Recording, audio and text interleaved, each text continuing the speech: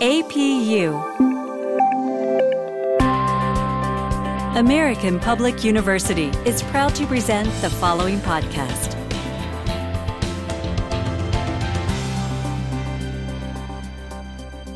Welcome to the School of Arts and Humanities at American Public University System. My name is Dr. Bjorn Mercer, and today at the Everyday Scholar, we're talking to Dr. Chuck Russo, Program Director of Security and Global Studies at American Public University System.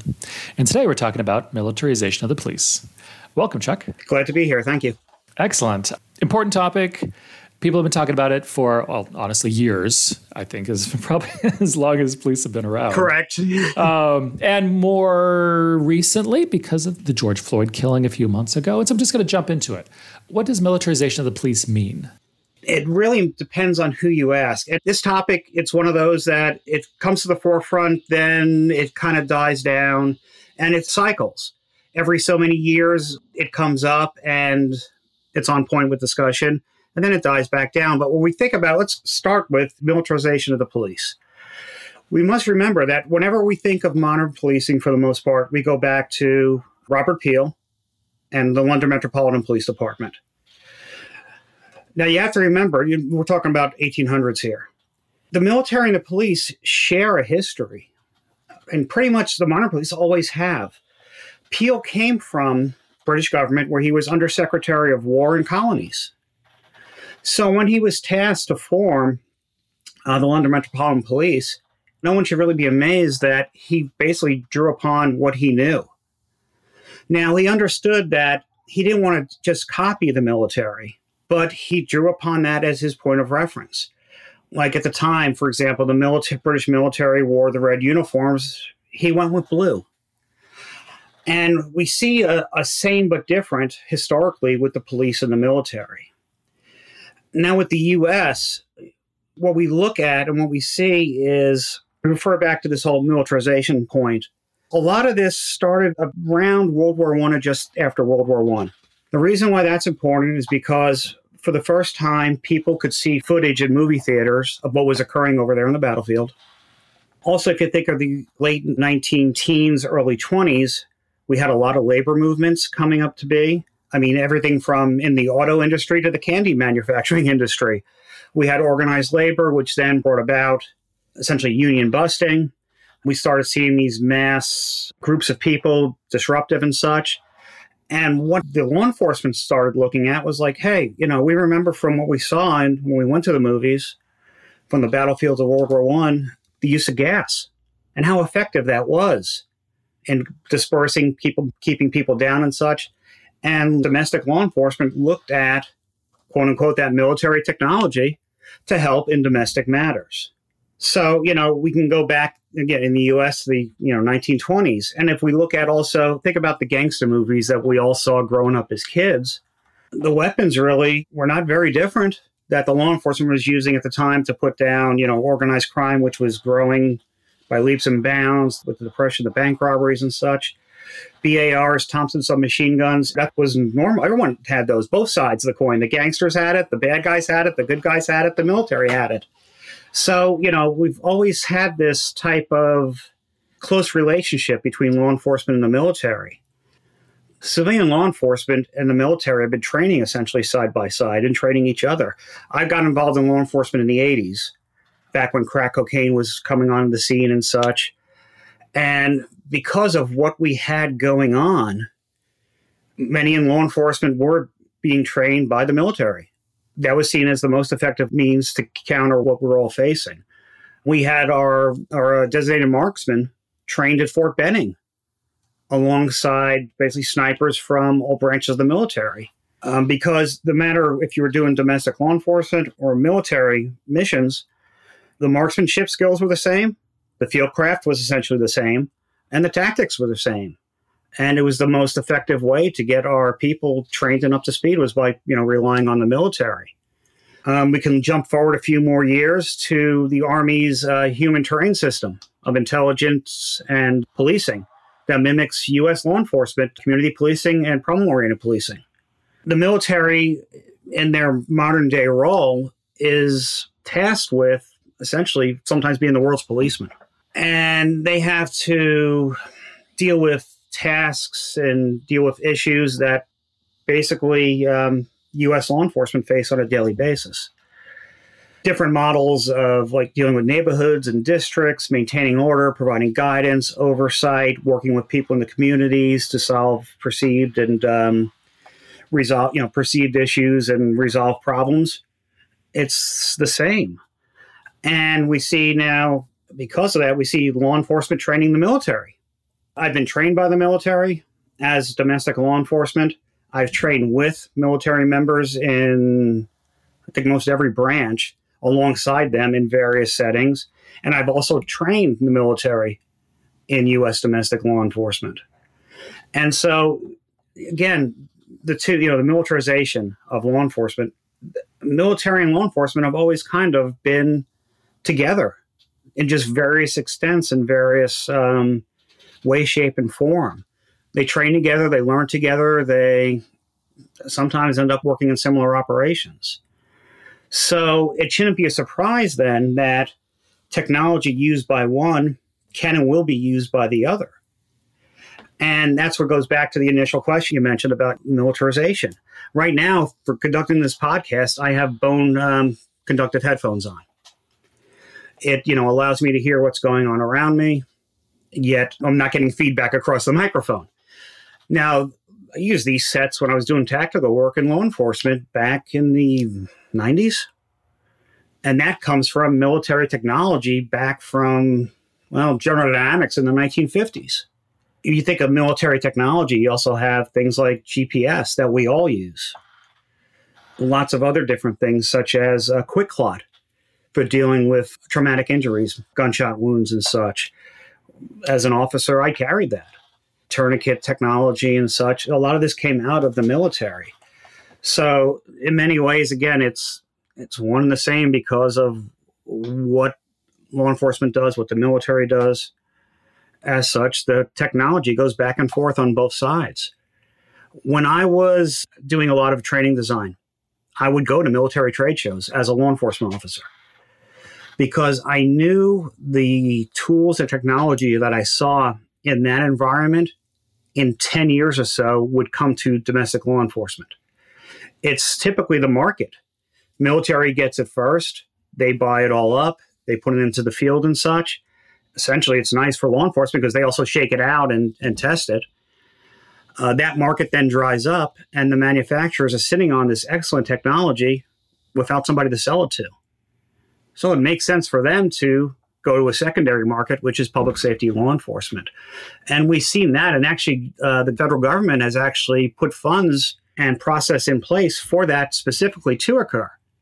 It helps with the Defense Department contracts that, those contractors and such, those manufacturers know that once the military market dries up, they still have a secondary market of domestic law enforcement, in addition to oftentimes foreign governments as well. Now, when a lot of times with the news, we hear, people talking about the militarization of law enforcement, it's a little different than what I've been speaking about here. What they see are basically weapons, in some respect, tactics, how the tools that law enforcement has that came down from the military are used is usually what it's concerning of people. I'll give you an example. When I was with my agency, I was issued an M16. It was taken from fully automatic to semi-automatic mode. But I was the first one this rifle was issued to. This was in probably about 2009-10 is when I got it issued. It was a brand new Vietnam-era Colt manufactured in 1972 for the U.S. military that was never, ever issued. It was sitting in a warehouse.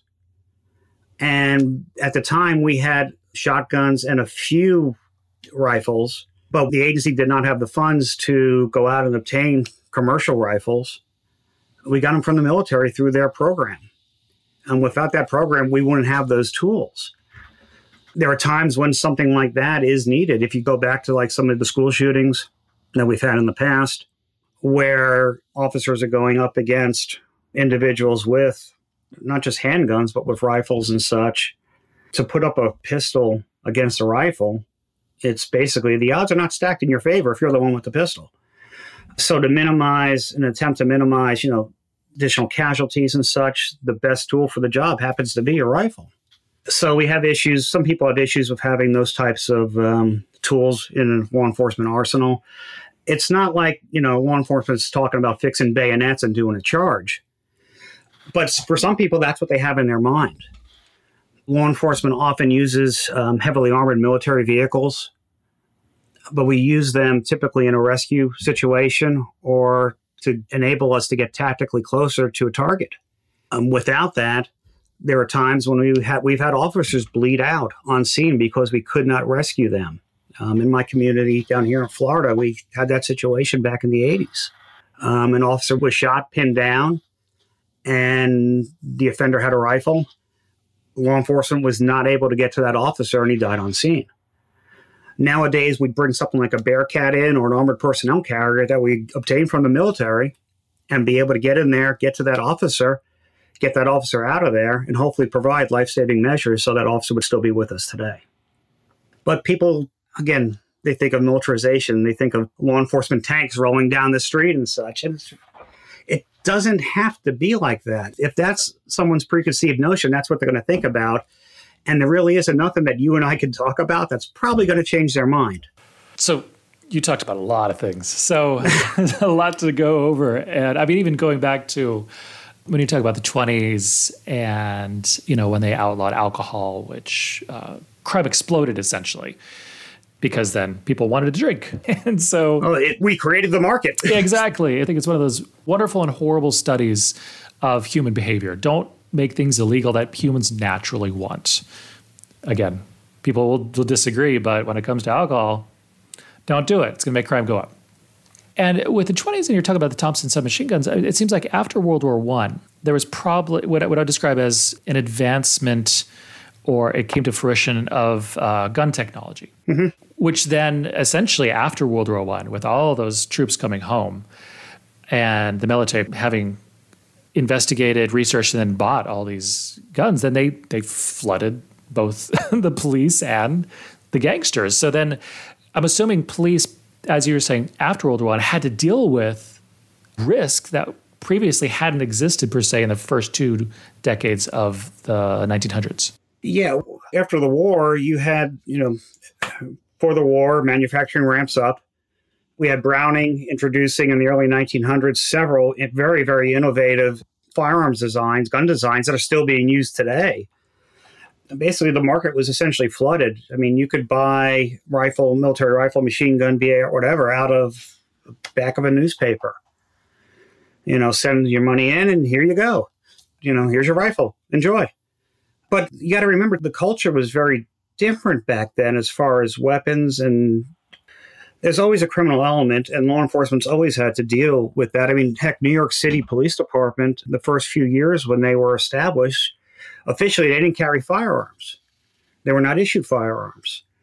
Officers came to carry their own, and you saw a lot of pocket pistols and pocket revolvers and such at the time.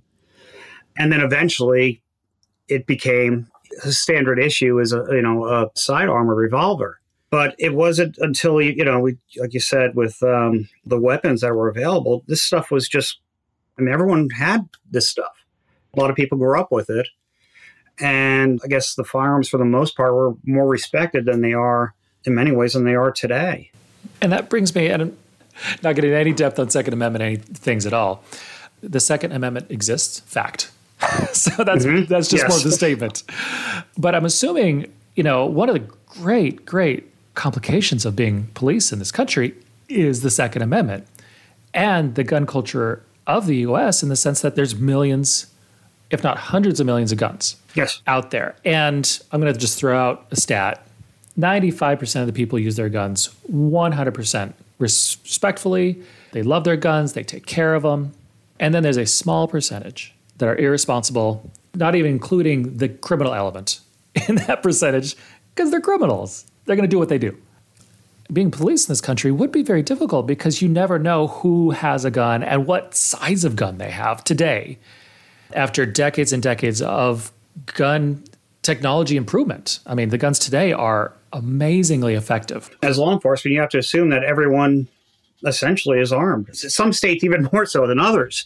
Being down here in the southern state, Florida, you go over to like Texas, Arizona, for example, a large portion of the population is armed. Then if you go up to states like even Alaska, you expect everyone to be armed, if nothing, and some really interesting high caliber weapons because of the wildlife you may encounter at any given time. And in different parts of the countries, you have different, essentially attitudes, I guess you could say, and percentage of ownership of firearms. But with law enforcement, I mean, when I trained officers and I was trained, is that you treat everyone as they are in fact armed, because and they may be, and if everything goes well, and it's never an issue. But you can treat them as if they are armed and still be respectful and polite and all those things. And the vast majority of law enforcement encounters with the population are that way. There's a small percentage that result in some type of force, whether it's a physical contact or something else. But really, it's very rare that actually occurs. And that leads us to the next question, which is tough and there's no answer. But why is this issue so politicized? Like we briefly talked about it. So why is it that some people on one side think they know exactly what the answer is? Other people on the other side, exact same thing, think they know that there's only one way. So first of all, why is it so polar opposite? Is that just what we see on the news? There's a different question. Are more people like on the ground? Like I always say, here in Arizona, everybody I talk to, really logical when it comes to most things. So is that politicalization mainly something we see for political purposes on TV versus what's going on the ground with your average person who just wants to support the police? They want a safe community, but they do want things to positively change. Many of the discussions we see in the media, whether it's TV, social media, on the internet, they're essentially emotional. If you actually break down, you analyze what the argument is, the individual's point of view or whoever is being represented, it's an emotional argument. It's not a logical or factual, there isn't really a logical or factual basis for it. People's perception is their perception. It's often very hard to have a logical, fact-based discussion with someone who has an emotional connection with any type of issue. Again, if that's what they think, that's what they think. I mean, we can break out different stats on offenders shot by the police, officers killed. We can start actually breaking down the numbers, and most people aren't really interested in that stuff. It's unfortunate because it does provide some very, very interesting data if you look at it. But people are more tied in, and actually the emotional argument sells better. I teach courses in like crime in the media and different communications courses with law enforcement, criminal justice. And I explain in those courses that in many ways, if we look at our 6 o'clock news, who picks the news stories? It's the news director and the marketing director. Why the marketing director? We go back many, many years, and the news was a highly desired profession. They were provided the information that basically drove our society. They provided facts. They were seen as unbiased, as factual. Unfortunately, that changed. I go on to explain in some of my courses that really, the 6 o'clock news is no different than 2.5 Men. Both have the same goal, to get the most people to watch so that they can charge the most for their airtime for their commercials. It's not very different. It's why you have the marketing director in there. So we've seen local news, at least in my area, that have tried to use the all good news format and a more factually based format, and it failed. Their viewership went down. They had to go back to the sensationalism and the emotion. And I can say this because I have friends who work in that business. And we have an understanding that neither of us ever use names, but we could kind of ask and talk about our respective professions and fields. And we have built trust over the years. I've known these people for over 20 years. It's in their best interest to present the emotional arguments. And so for most people, that's where they get their information from, the various sources of media. And nowadays with social media, anyone with a cell phone is an on-scene reporter. It doesn't matter what the facts are. If the video is good, that's what the argument goes to. And who gets it out there first wins. So oftentimes we see law enforcement playing catch up with some of these in these situations and unable to get ahead of the story because it's already out there as soon as it happens. And I'm glad you brought up the media because from my perspective, nobody should watch Fox, CNN, MSNBC. Just don't watch them because they don't present journalism. Fox and MSNBC, if you want to go more on the right and left, they market towards their demographic, and they don't have to care about the opposite side. Where journalism is about presenting facts in an unbiased manner and letting people make the decisions, our contemporary cable news outlets threw that away around 2000. You can say a little before that during the Clinton years, where they just threw it away. They're like, we can make enough money. We don't have to be journalists anymore, being dramatic, but they'll say they're journalists. And if you look at allsides.com, which has a media bias chart, you'll see that, which is interesting, where when you look at something like CNN and Fox, their online content, which is more news-driven, is only slightly right and slightly left. But then when you look at the cable news, it's way right and way left, because then just like you said, when you watch MSNBC or when you watch Fox, everything is about emotion. Everything is about talking to the same audience night after night and getting them fired up because of some injustice. And again, I'm being dramatic here. That is going to destroy America. Yeah, it's playing to the emotion, but it gets people to watch night after night. And in that respect, no matter what your political opinion is, Fox they're doing great because the others are all chasing the same demographic. They're the only ones going off in this direction. And from a business standpoint, to me, that probably makes a lot more sense. Go to where no one else is, the waters where no one else is, is in. It's true. I mean, so MSNBC, CNN per se, and then ABC. Like headline news, are they still out there? And, if you want to throw in BBC, these are all, quote, left-leaning. They're all chasing that same, quote, left demographic versus Fox. They got it. Yeah. It may be a smaller one, but they got 100% of it. Exactly. So their share is effectively larger than, the other ones battling for it may be a bigger pie, but they're all getting smaller pieces of that pie. And that's why you see year after year when Fox so proudly proclaims we won the ratings war. Because they do. Because, they're the only one as far as, that cable news network. And for me, it's more sad because then you go to public areas like airports or bars, and then they will always put on cable news. And that's where I find the politicalization of the cable outlets, because then say you go to your local bar and then the owner likes Fox. Great. Fox is the only thing that's on. And then it's like, well, does my local bar have to become political? Yeah, please. I want to be here because I want to get away from everything else, not be thrown back into the middle of it, And it's exactly same thing with airports. It's like, what's the most centrist thing you can put on in the airports? Some might say the BBC because it's English, but then people would say, well, that's too left also. And put the Weather Channel on, and everyone's Exactly. And today we're speaking with Dr. Chuck Russo, and we'll be right back after a short break. At American Public University, we believe higher education is not one size fits all. That's why we offer 200 modern programs that build on your knowledge and fit your schedule. Because we believe universities should adapt to the needs of students, not the other way around. American Public University, within reach, without limits. Online classes start every month. Learn more at americanpublicu.com.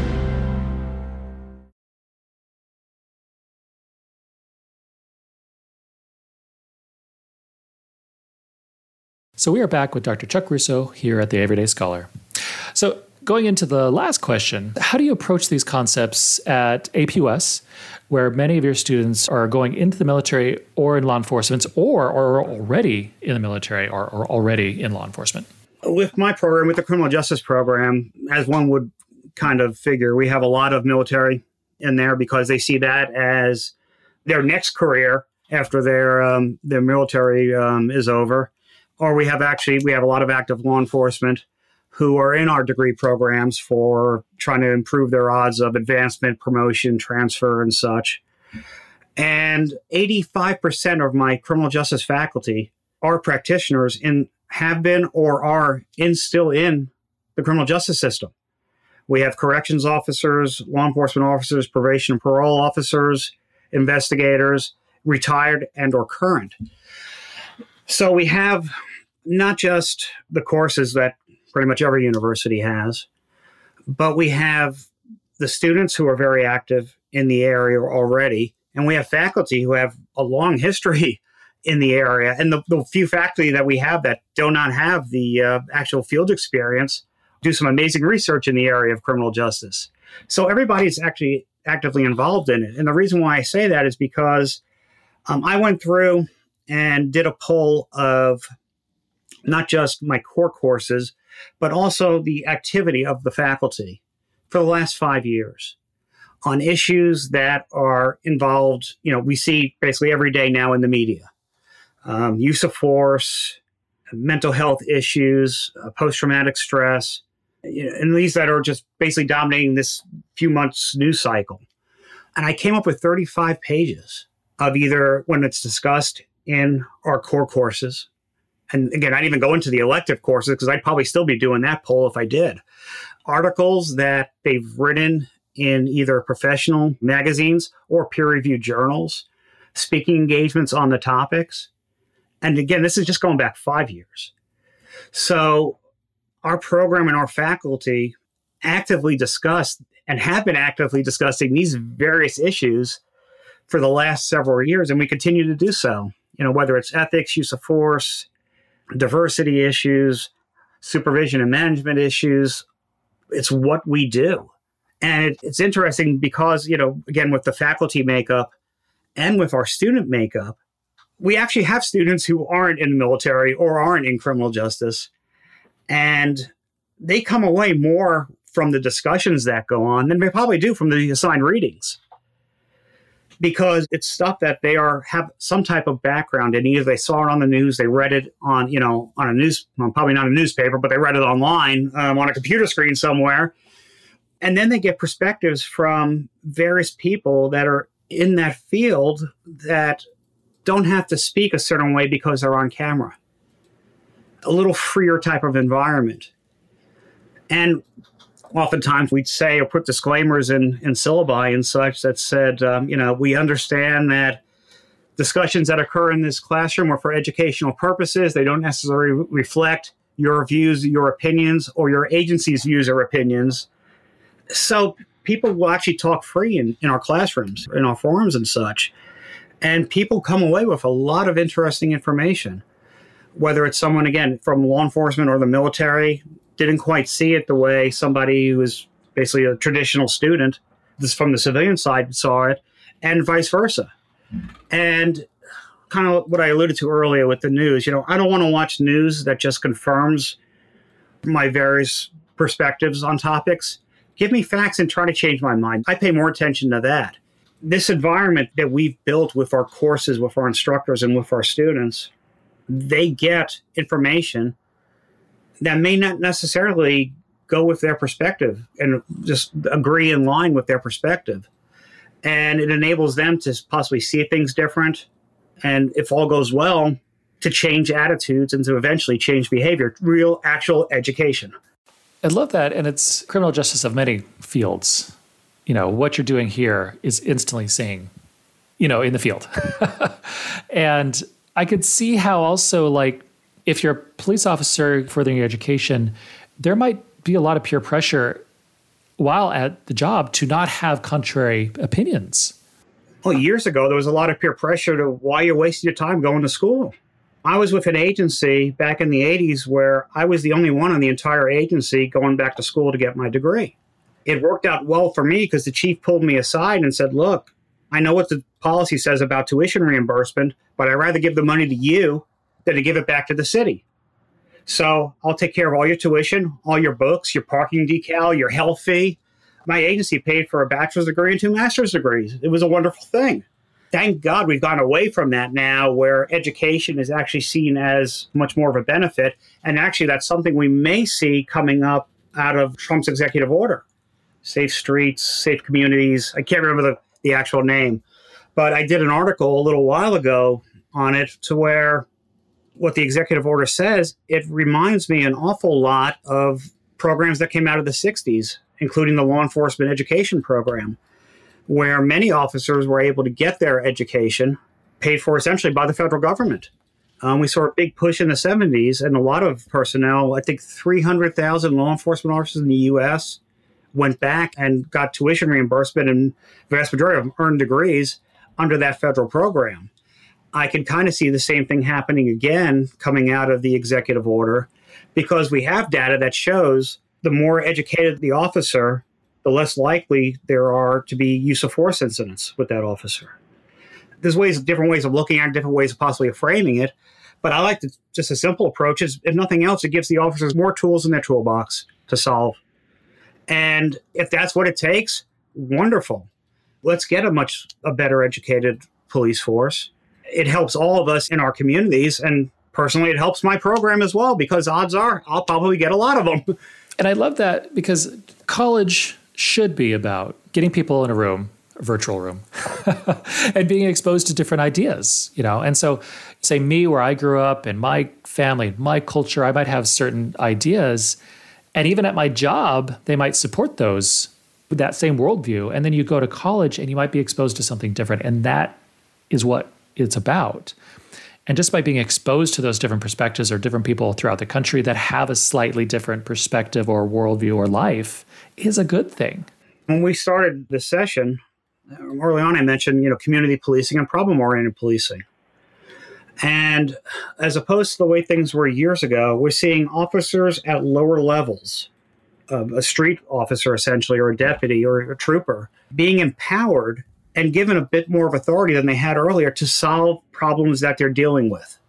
Now, we can do training, which to me, training is an if-then statement, essentially. If this happens, then you do this.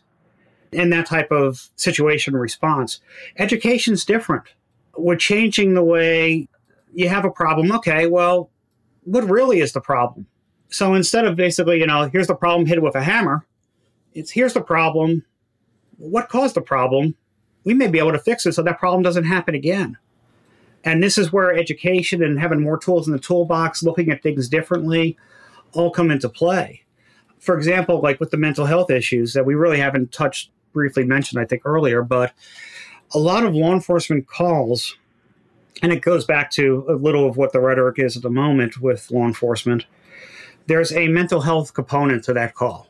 Whether that is the sole cause of the call, or it's a compounding issue, or just a variable that is involved in that call, there's a lot of times a mental health component in there. We could pull data from our corrections facilities and see how many people in the facility have an actual diagnosis of some type of mental disorder. And how do they get there? They get there through initially a law enforcement contact. So, we can do math on this and figure this out.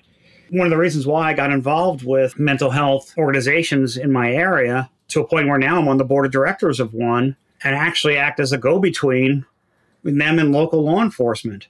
And I've even gone so far as to worked on an article where we proposed having a mental health liaison officer within the agency to work with mental health organizations and such, because unfortunately, when we see some issues in the media, it's a law enforcement response to an issue, response to a call, response to a problem. There's a mental health component, and the problem is not resolved to the way everyone wished it was resolved. It goes sideways, which means then it's a lead story on the 6 o'clock news. And we get, basically, law enforcement has one type of response in the media to those issues. The mental health agency or whoever was working with the individual or treating the individual or the family has this type of response. And a lot of times you end up with people just pointing fingers at each other and going back to the emotional component of the argument rather than the factual. And part of it is because the one side doesn't know the other side's factual component. Where if we had someone in the middle, essentially like a liaison role, it would expose the mental health side to law enforcement, expose law enforcement to the mental health side, and maybe they could work together and at least have a better understanding of when something goes wrong, which it inevitably will. Maybe this is why. And let's work together with solutions and try to solve some of these problems, again, before they become the lead story. And education, again, helps with this. And it's something that we've again, wrote an article on and actually proposed through an academic solution as well that we're working on at the moment. I completely agree. And the mental health component to many things is not that it's ignored or forgotten at all, in the society, but for police, it's just another thing that is so complicated. And just like the militarization of the police, it's complicated. Like everything. Very much so. And every issue out there, which, people talk about and argue about, there's no simple solution. Everything is complicated. So it's very much so. And so thank you today. Any final words, Chuck, about our topic? It's one that even if in the next year or so, it kind of dies down, in 3 or 4 years, we'll probably be having the same discussion again, because it comes back and it gets pushed aside. Something else becomes topic of the day.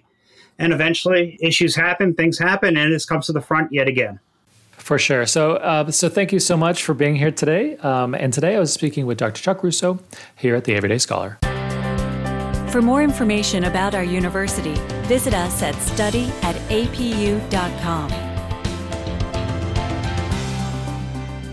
APU, American Public University.